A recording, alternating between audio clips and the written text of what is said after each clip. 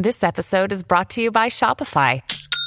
Forget the frustration of picking commerce platforms when you switch your business to Shopify, the global commerce platform that supercharges your selling wherever you sell. With Shopify, you'll harness the same intuitive features, trusted apps, and powerful analytics used by the world's leading brands. Sign up today for your $1 per month trial period at shopify.com/tech, all lowercase. That's shopify.com/tech.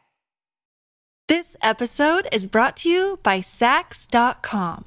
At Sax.com, it's easy to find your new vibe. Dive into the Western trend with gold cowboy boots from Stott, or go full 90s throwback with platforms from Prada. You can shop for everything on your agenda, whether it's a breezy Zimmermann dress for a garden party or a bright Chloe blazer for brunch. Find inspiration for your new vibe every day at Sax.com. Families have a lot going on. Let Ollie help manage the mental load with new cognitive help supplements for everyone 4 and up, like delicious Lolly Focus Pops or Lolly Mellow Pops for kids. And for parents, try 3 new Brainy Chews to help you focus, chill out, or get energized. Find these cognitive health buddies for the whole fam at ollie.com. That's OLLY.com. These statements have not been evaluated by the Food and Drug Administration. This product is not intended to diagnose, treat, cure, or prevent any disease. Welcome to the New Books Network. Hello and welcome to another episode on the New Books Network. I'm one of your hosts, Dr. Miranda Melcher, and I'm very pleased today because we have with us Dr. Joshua Paul Dale, who's written a really interesting book that has a lot of relevance, I think, to many of our kind of everyday lives, whether we realize it or not, and pokes at that and goes, hang on, there's a load of really interesting neuroscience questions, historical questions, cultural questions behind it. And because the book is titled Irresistible, How Cuteness Wired Our Brains and Conquered the World, published by Profile Books in 2023.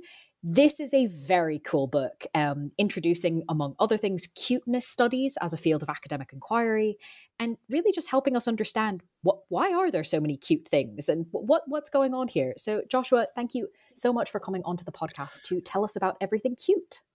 Oh, thanks very much for having me. Could you start us off, please, by introducing yourself a little bit and explaining why you decided to write this book? Well, my name is Joshua Paul Dale, and I'm a professor of American literature at Chuo University in Tokyo. And I had been studying cuteness for several years when I started to realize it was a much more deeper topic than I thought. I mean, I began to ask myself, why did we evolve to feel cuteness in the first place? And since we can evolve to feel it, which is what the scientists think, then why did it only show up in culture and art and literature in certain times and in certain places? To answer those questions, I had to look into evolutionary biology, cognitive psychology to figure out, where it came from and how it affects our brains and our behavior, and also in art history and literary history. Now, nobody can be an expert in all of those fields. So that's when I decided that the only way to write this book is to write it as a book for a general audience, for, an intellectual bent, but also people who are, curious about many things. And so that's what I decided to do. Wonderful. Thank you for giving us that introduction, and especially kind of mentioning the many fields that it touches on, because I want to ask you about them. So starting with the kind of brain evolution side of things, can you walk us through domestication syndrome and how this helps us understand cuteness?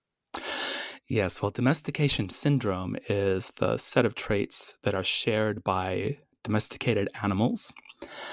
And the way I got into this and thinking about its connection to cuteness was through the Siberian fox experiment. Maybe some people have heard about it. So in the 1950s, a geneticist called Dmitry Belayev decided to do an experiment on foxes. And he decided to take a large breeding population and then only allow the friendliest foxes to breed the next generation. So they did this while its experiment is ongoing, but the results were astonishing because they appeared so quickly. Now, it seems like they created a newly domesticated species. Their foxes eagerly approach humans and remain tame throughout their lives, and they pass that quality on to the next generation. And what's really interesting about this experiment is that it's not only the fox's behavior that's changed, their appearance has also changed.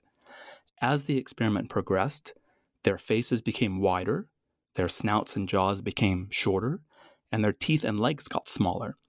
And some of them even got floppy ears and curly tails. So they were selected only for friendliness, nothing to do with their appearance, but they became physically cute. And that's what made me realize that cuteness is not only about appearance, it's also connected to certain behaviors. So the fox experiment shows, that selection for a single trait, friendliness, and we can also think of that as an ability to form cross-species bonds, which is what domesticated animals have. And that's a precondition for a cascade of neotenous changes that result in both a tame behavior and a cute appearance. And I agree that reading about that experiment was fascinating. It does really pack a lot into that instance. So thank you for taking us through that, especially to kind of help us understand where we're coming from when it comes to evolution, because I think the speed, as you mentioned, is really interesting, and the number of changes is not just one thing that eventually comes through. It happens quite quickly, as evidenced here. So there's clearly some evolutionary benefits then to these sorts of behavioral and appearance changes. What are they? And are they similar for humans and other animals? Okay, well, this is going to sound like a tangent, but I want to start by answering that question through the lens of neoteny. So neoteny is when juvenile traits persist into adulthood. For example, wolf puppies are cute like dog puppies, but wolves get less cute as they grow older. Their appearance changes more than dogs. Adult dogs are not really so different from puppies in their appearance. And dogs also play when they're adults and can make friends with other dogs when they're adults. Wolves only really play when they're young, and they can't make friends with other adult wolves when they're adults. So neoteny encompasses both looks and behavior, and it's common to both domesticated animals and humans. Humans are the most neotenous of all mammals. I think that the youthful behaviors associated with neoteny, like curiosity and the ability to form cross-species attachments, even as adults, were important to our evolution and to that of our companion species, like dogs and cats. And you can probably see the train of thought that's going on here. I'm suggesting that humans may also be domesticated like dogs and cats, though in our case it would have been self-domestication because nobody domesticated us. Now, this theory has not been proven. Research is ongoing. But if it's true, then as we became tamer and friendlier, as the sort of more friendly individuals chose to breed, to have babies with each other long way back in our evolutionary past, we're talking like 100,000 years ago, then as we started to become tamer and friendlier, we started to become cuter, like the Siberian foxes. And since a cute appearance signaled these desirable behavioral traits like friendliness, our emotional response to cuteness intensified. Then, I guess one more thing to answer your question. Our studies show that our cuteness response peaks when babies are at about 5 or 6 months old. So I think that as we evolved into Homo sapiens and babies took longer to develop and socializing them became more important, then our cuteness response became stronger so that it peaked when it was most needed. No, that makes a lot of sense. And as you've already demonstrated to us, right, it's not just humans, but it's also not humans, right? There's a whole bunch of species that go through these processes, but not all of them, right? Right. Why some and not others? And what does this tell us about cuteness? Yeah, just over a dozen mammal species have been domesticated. Maybe we can count one more with the Siberian foxes. But there's almost 150 mammalian species, so it's really not that many. It seems that most species have evolved robust traits that stand in the way of domestication. Like we could think of zebras as an example. They're pretty cute with their black and white coats, but they are highly aggressive animals. So animal domestication might have been an accident of genetics. For example, dogs. If there was a mutation that reduced the fear of strangers in a few wolves, which enabled them to bond with another species, then that mutation could have lain dormant until it was activated through human contact. In other words, a small percentage of wolves could have been genetically pre-adapted for coexistence with people. A Siberian fox experiment shows that a small percentage of foxes also had this inborn pre-adaptation, and it might be part of other species' genomes too, but not all species, like, for example, zebras. That is definitely interesting to think about, particularly if I kind of imagine like little kids and what they think are cute and fun, and zebras are pretty high up the list, but maybe not in real life. The toy version is probably a lot friendlier. I'd like to move then, or I suppose link this discussion we've been having about the science and the evolution of it to the kind of cultural historical side, because what you've explained to us so far is very much kind of at the species level. And from the science you're telling us, there's no reason that kind of humans, for example, in one part of the world versus humans in another would have significantly different sort of cuteness responses. And in fact, I think today's world shows that, right? There's a lot of things that are cute across linguistic barriers, across national borders. There's a lot of shared frame of reference.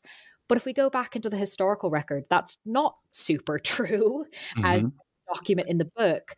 So why do you think there was a lot more cuteness visible, for example, in medieval Japan, and a lot less of it at the exact same time in Europe? Yeah, that's a good question. So let's start with Europe. And it's hard to prove a negative, but I think it has a lot to do with religion. This is only my theory. The Judeo-Christian worldview firmly separated humans and nature and put humans on top as the masters of nature. And when animals were depicted in European art at that time, their symbolic value, what they meant for humans, was most important. And in terms of children, I mean, of course, parents in Europe loved their children and presumably enjoyed their cute antics as well. But they also wanted to instill moral values from the earliest possible age because they were worried about their children going to hell if they died, which happened all too often in an age of high child mortality. And plus, the doctrine of original sin was still strong. But in Japan, Buddhism had arrived from China, but the earlier animist Shinto tradition was still very much in play. So the Japanese believed that animals and certain objects had souls or spirit. And also animals had a close association with the many, many gods that are still worshipped in Japan. And of course, they'd never heard of original sin. So children had a certain kind of entertainment value for adults that they didn't attain in Europe until centuries later. Very interesting to do that comparison. And I'd like to kind of continue the idea of comparison, but this time just within Japan, because you detail in the book some of the kind of earliest literary and pop culture, I suppose we could call it, ways that cuteness was documented and discussed in Japanese culture. And it's pretty old, but a lot of the things that are described then as being cute, I think would still be considered cute today, which is really interesting because everything else has changed, right? Everything else about what our beauty standards, how society is organized, have changed a lot. And yet we still seem to think kind of the same things are cute. Why do you think those conceptions have been so consistent if we look at Japanese culture? Yeah, that was really remarkable to me as well. And there are articulations of a cute aesthetic that go back 1,000 years in Japan. And there are visual artworks that also strike us as very cute today. So that was the question, like how to account for this? How can it be so consistent over time when, as you pointed out, everything else has changed? And I think I'll trace that consistency first to the fact that cuteness is an emotional affect. So when you see something cute, you feel a certain emotion that seems to be, I hesitate, as all academics would, to say the word universal.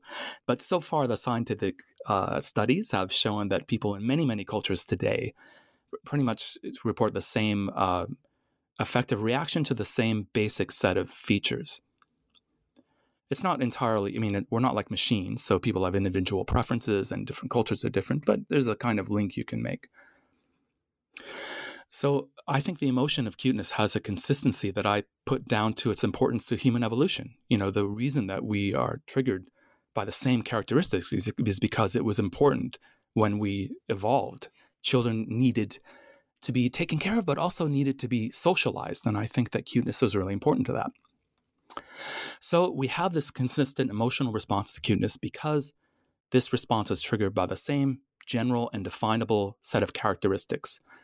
We call it the child schema, and includes things like a relatively large head and large and low-lying eyes, bulging cheeks, short arms and legs, and also a kind of clumsy movements and a kind of springy, elastic consistency. And that means that aesthetics of cuteness should be broadly similar, even if they erupt at different times in different places. So in Japan, cuteness appeared 900 to 1,000 years ago for a few reasons. One was that women's literature became established during that period, and one of the best articulations of the cute aesthetic came from Sei Shonagon's book, The Pillow Book, which was written at that time. And also the Japanese relationship to animals lent itself to anthropomorphism because of this long-established spiritual tradition that didn't put humans over animals in a hierarchy as was done in Europe. Thank you for explaining that. I think it's a fascinating puzzle and very well worth the investigation, as is, I think, kind of the next section that you cover, sort of moving on from that earlier cuteness tradition in Japan. Obviously, at some point, Europe catches up and starts to think of things as cute in a similar way. At that point, to what extent do we see sort of influence back and forth? Japanese ideas of cuteness coming into Western art and literature, Western ideas going back into Japan. What sorts of, I suppose, cultural exchange do we see on this point? Well, cuteness in Japan really flowered during the Edo period, which began in 1603 and lasted until Commodore Perry forcibly opened up Japan to trade. But there wasn't much there was a Western influence in Japan during that time, even though it was closed to trade. But I can't really find any direct influence on the developing kawaii aesthetic at that time. But the late 19th, early 20th century, there is more influence. And at that time, Japan was embracing European-style nationalism, which had a horrible result and led to decades of war in Japan's case and neighboring countries. But in the process of adopting this European-style nationalism, they began to stress education, as countries in Europe were doing as well. And girls especially benefited from this. So they set up universal education, and they put girls and boys in different schools. Because girls were educated separately from boys, they were more easily able to develop their own culture. And the modern kawaii aesthetic developed from the magazines and then later on manga that were the main visual components of this girls' culture.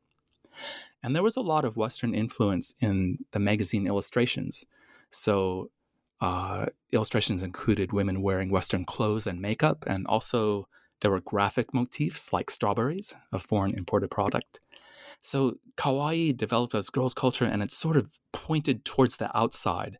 At the same time, it was a continuation of this aesthetic that had been around in Japan for a really, really long time. Now, moving forward a little bit into the 20s and 30s, kawaii also had a broader audience. It was not only girls' culture. For example, Disney animation was a really huge hit in Japan from the start. And even before that, there were some international cute hit products like the Kewpie doll. So Kewpie dolls were first designed by Rosie O'Neill, an American artist, and they were first made in Germany in bisque pottery. But they were quickly imitated by Japanese manufacturers in celluloid and then later plastic. And Kewpie mayonnaise in Japan adopted the character as the face of its brand in 1925, and they've kept it to this day. Okay, now I've got to go to the opposite side of your question, where you asked how Japanese ideas made their way to Europe. And unfortunately, kawaii was taken up along with the racist stereotypes that were present at the time. So the stereotype of Japanese people, all Japanese people, as sort of small and adorable was really widespread. I mean, you can think of Gilbert and Sullivan's The Mikado and the Three Little Maids from School. Japan was just considered to be full of innocent, happy, childlike people who lived aesthetically pleasing lives close to nature. I mean, it's just full of stereotypes. But the Western world was just enamored of this image, and Japan was called an Eastern Eden. But all of that was just a product of an orientalizing imagination. I could go on at length, but maybe we should stop there and go on to the next question. This episode is brought to you by Sax.com.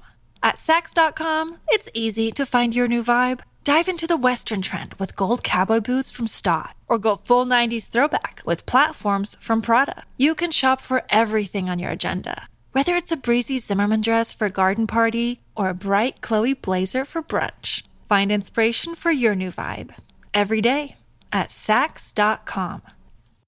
Fair enough. I think there's a lot of fascinating examples there. But yeah, just a taste might be relevant. Sure. Of course, this is a good moment, I think, to point out to listeners that the book has loads of detail. So if you're intrigued by anything you've heard at this point, the book has lots more. So definitely recommend that to people intrigued. But as you said, I think we'll kind of move slightly on in our highlights tour of the ideas of the book. And can we talk a bit about European art?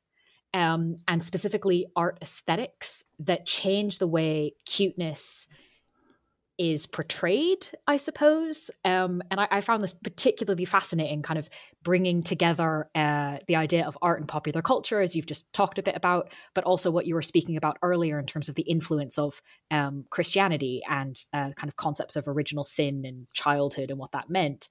So can you tell us about what changes in European art in, around 17th, 18th centuries and what this has to do with cuteness? Okay, sure, yeah. Well, first of all, there were Enlightenment philosophers like Locke and Rousseau who talked about children as being basically innocent.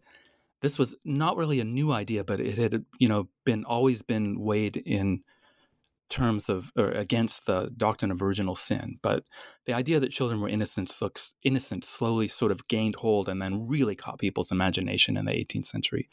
And you can see it in portraits of children. They became more realistic as artists dropped the medieval idea of depicting children in paintings as looking like small adults, started to make them more realistic, but also really bought into this new value of innocence.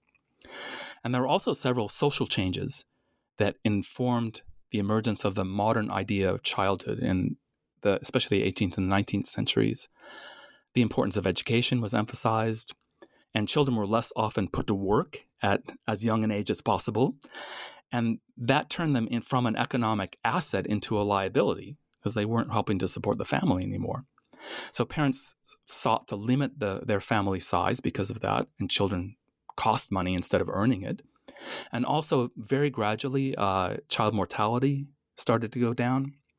And then the Romantic movement in literature and art further spread the idea that children were essentially pure and innocent. But I do want to point out that this Romantic image of the innocent child that is reflected in 18th century portraiture is not exactly our modern cute aesthetic. It was a really elevated aesthetic. I mean, the children in those portraits seem kind of almost like angels. The main aesthetic that was guiding Western works of art was the beautiful. And so the pure and innocent children who appear in portraits at this time lacked the kind of familiar and approachable warmth that we now associate with cuteness. Yes, definitely looking at paintings of children at this period is sometimes very eerie. Mm-hmm. Definitely not what we would think of now with sharing like baby photos and that kind of thing. Can we move then further in time towards, to help close this gap between the vaguely creepy portraits and now, can we move further in time and across the Atlantic Ocean? What is happening in the 19th century in North America that helps us move towards more current aesthetics and expressions of cuteness? Yeah, so I've already talked about some of the social changes that were ongoing, and they accelerated in the 19th century. Things like fewer children working, more going to school. And that meant, and also child mortality rates going down and birth rates going down. That meant that childhood became more highly valued in society. And parents began to lavish attention on the few children that they had, which were more likely to survive. And also nuclear families became more common as people moved to the cities for work. And in the Victorian age, the mother-child relationship in particular became closer and more idealized. Then we move into the early 20th century. And at this point, children become the symbol of a new optimistic age. I mean, right at the onset, the 20th century was called the century of the child. And advertisements featuring energetic, cute children were really all the rage. A lot of famous advertisements like Campbell's Soup Kids in North America started at this time. So this new cute aesthetic was the older idea of the innocent child melded with the new image of the child as a kind of funny trickster with lots of happy energy. And people just found this enormously appealing. And the cute aesthetic, that's the modern cute aesthetic in a nutshell, and that's when it really took off. And take off it very much did. And there's, I think, so many different ways we think about this, so many different ways it's expressed, and to some extent, different words used as well. But I'd like to ask about a word that I think is probably quite well known even beyond Japan, as exemplifying many of the things that we've been discussing. The word kawaii, or kawaii, depending on where you are. Where does the word come from, and how has it evolved over time? I think I wasn't aware it had evolved particularly much, so that was fascinating. What does this evolution tell us about changing ideas of cuteness? Well, it came into common usage relatively recently, like early 20th century. The word itself had been around before that, but it's a little bit hard to trace the history of kawaii because it doesn't really appear in literature very much. It wasn't written down. But there's a very interesting entry in a Japanese-Portuguese dictionary from 1603. So these were, I think, Portuguese missionaries. It must have been just before they were all kicked out of Japan when the Christians were expelled. And they were trying to compile a dictionary, the vernacular, Japanese as it was spoken by common people. And they have this word that really sounds like the modern kawaii. It's a little bit more connected to emotions like sympathy and compassion. Well, it still is today. But it's just moved more towards the cute side today. So there's an indication that kawaii might have been around for considerably longer than was thought before, but as a common word used by ordinary people. So that would make it a kind of bottom-up aesthetic, bubbling up from the bottom. And it kind of makes sense to me because I mentioned that cuteness was flourishing in the Edo period, and you can really see it in Japanese woodblock prints. And woodblock prints were a way that people without much money could afford to buy a piece of art because they were cheap. And a lot of the population was illiterate at that time. So themes that were immediately understandable were really popular. And cuteness is something that everyone can understand just when they look at it right away. So that's one reason that it began to spread. Then you also asked about changing ideas of cuteness. So there's one interesting thing about modern kawaii, and this is only in the last few decades. You know, Japan sort of became infused with the kawaii, really started to build up in the 1970s. And then all through the 80s, it kind of spread from girls and women's culture to culture at large. And a few decades ago, it began to spawn all of these compound terms, like there's grotesque cute, or lazy cute, or gross cute, or creepy cute, or ugly cute. And these, when I say that, you might imagine things that are mostly creepy or mostly ugly, but that's not the way that they percolate through Japanese society. These things are still kawaii in the sense that most people still feel cuteness when they look at them, although not everybody. It was like, I don't know exactly why these terms started to spread, but I think people were sort of maybe getting a little bit tired or jaded with so much cuteness around, and they were looking for new ways to enjoy this very familiar emotion. So they started putting it together with other words and making new kinds of cute. And that has just snowballed, and now there's like 20 of these terms. They're everywhere. Which is a very interesting evolution from kind of the, wait, where did this even come from, to now there's so much of it. And I think that's true for so much of what you've told us about so far. And it makes it really interesting, right? Cuteness isn't one thing now. We don't even just have one word for it. So given kind of where we're currently at, what might the future or futures, plural, of cuteness look like? I think again, of course, this is speculation, obviously, but I really think it's going to be a combination of robotics and AI. And the reason I say that is that Japan has been making cute robots for a while now. One example would be Sony's robot dog, the Aibo. That came out in the early 2000s, and there's a new iteration of it out now, which is even cuter than before. So, and Japan also makes another really interesting robot that's called the Lobot, combination of love and robot. And it looks kind of like a small imaginary animal, I suppose. But it was very deliberately designed to be cute. They had a kawaii team among their engineers that connected with the software and hardware teams to make sure that every part of it was cute. So this robot is about the size and weight of a baby, and it's heated, so it's warm to the touch, and it doesn't talk, but it sort of coos and laughs. So these are the kinds of robots that Japan is working on. So I was wondering, what happens when they really combine these robots with AI and really use the power of these large, huge data sets to train these robots? If you think about the robot dog, Sony's Aibo, like already it's both of these robots have cloud connectivity and they are using deep learning models. But what happens if, I have no idea if Sony's planning this, but what happens if Sony trains its robot dog on every single cute animal video that's ever been uploaded to YouTube or TikTok? In that case, you could have a robot dog that would always be able to surprise you. It would also survive you because it'll live forever. Will always be able to surprise you with some like new and interesting, cute behavior that you never thought of before. Because the main problem with these things is that people get bored with them. So I think the combination of robotics plus AI could possibly result in robots that are so many different, interesting, and cute behaviors that we never become bored. That's where I see the future of cuteness. All right. Well, I think there's going to be a lot of eyes at subsequent kind of unveilings of Japanese robots. So definitely a good thing to look out for in that kind of big picture sense. Staying on the topic of the future, but perhaps at a more micro level, now that this book is out in the world, there's so many things I could imagine you pursuing just from this book alone as a next project.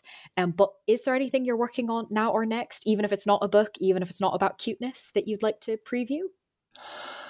Well, I just finished writing a book, so my goal is to like have a life at this point. Fair, good goal. Yes, I do have a full-time job as a professor, so I will be applying for research grants in the field of cuteness. That is true. But right now I'm kind of trying to just enjoy myself and just relax. So, really, there's no definite projects that I've been working on that I can mention. I would maybe point out one thing. Recently, Somerset House in London has launched this major exhibition on cuteness. It will be going until early April 2024, if anybody's interested. And it's really, really interesting to see how they've gotten so many contemporary artists that are using cuteness in their artworks. So I am looking forward to visiting that exhibition and spending quite a bit of time there in March, and I'm going to do research there. So maybe that's one of my next areas is the connection of contemporary art and cuteness. And I'd highly recommend people to check it out. Wonderful. Well, thank you for leaving us with that recommendation. And of course, anyone who's intrigued not only by that, but by the book we've been discussing, the title is Irresistible: How Cuteness Wired Our Brains and Conquered the World. Joshua, thank you so much for being with us on the podcast. Oh, thank you very much for having me.